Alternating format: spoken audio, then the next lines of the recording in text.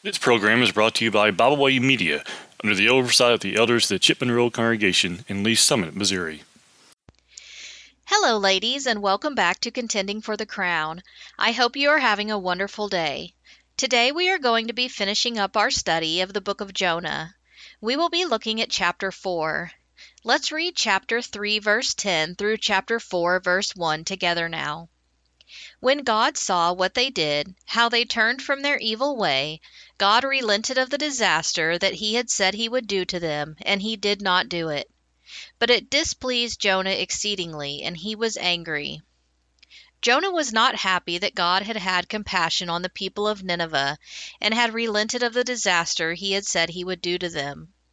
The people of Nineveh were Gentiles, and Jonah was a Jew. The Jews hated Gentiles, and Jonah didn't like the fact that God was saving a heathen Gentile nation. Let's read verses 5 through 11 together now. Jonah went out of the city and sat to the east of the city and made a booth for himself there. He sat under it in the shade, till he should see what would become of the city. Now the Lord God appointed a plant and made it come up over Jonah, that it might be a shade over his head, to save him from his discomfort. So Jonah was exceedingly glad because of the plant. But when dawn came up the next day, God appointed a worm that attacked the plant so that it withered. When the sun rose, God appointed a scorching east wind, and the sun beat down on the head of Jonah so that he was faint. And he asked that he might die, and said, "It is better for me to die than to live."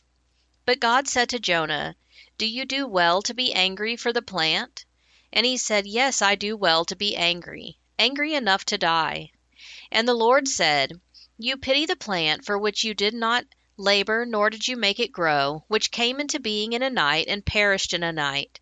And should not I pity Nineveh, that great city in which there are more than 120,000 persons who do not know their right hand from their left, and also much cattle?" Jonah went and sat, watching and waiting to see what would happen to Nineveh. It seems Jonah wasn't confident that God wasn't going to punish Nineveh in at least some way. God appointed a plant to come up over Jonah to be shade for him so he would be more comfortable. This greatly pleased Jonah. The next morning, however, God appointed a worm to attack the plant so that it died. Jonah became faint because of the sun and the scorching east wind that God appointed, and Jonah once again became angry. So angry, in fact, that he wanted to die. This is the second time Jonah has been this angry. He said the same thing in verse 3 after expressing his anger over God relenting of the disaster. Jonah 4, verse 3. "Therefore now, O Lord, please take my life from me, for it is better for me to die than to live." God asks Jonah, "Do you do well to be angry for the plant?"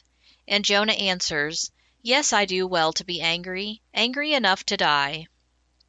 The Lord said to Jonah, "You pity the plant for which you did not labor, nor did you make it grow, which came into being in a night and perished in a night."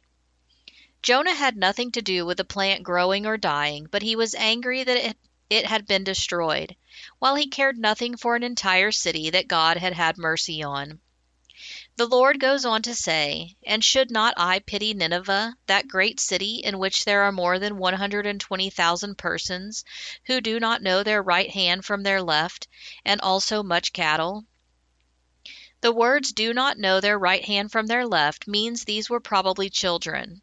The city of Nineveh, taking 3 days to travel across, would have had about 600,000 people living there. God cared for Nineveh. God loves everyone and wants everyone to come to repentance and obey the gospel plan of salvation. John 3:16 and 17. "For God so loved the world that he gave his only Son, that whoever believes in him should not perish, but have eternal life. For God did not send his Son into the world to condemn the world, but in order that the world might be saved through him." I hope you have enjoyed these lessons on the book of Jonah. Join me again next week as we begin a new study. Until then, have a good day, and remember to always and in every way be contending for the crown. We thank you for listening today. We hope you enjoyed this program. You can find out more about Bible Way Media by visiting our website, biblewaymedia.org. You can find all of our podcasts on all major podcast platforms. As always, we thank you for listening.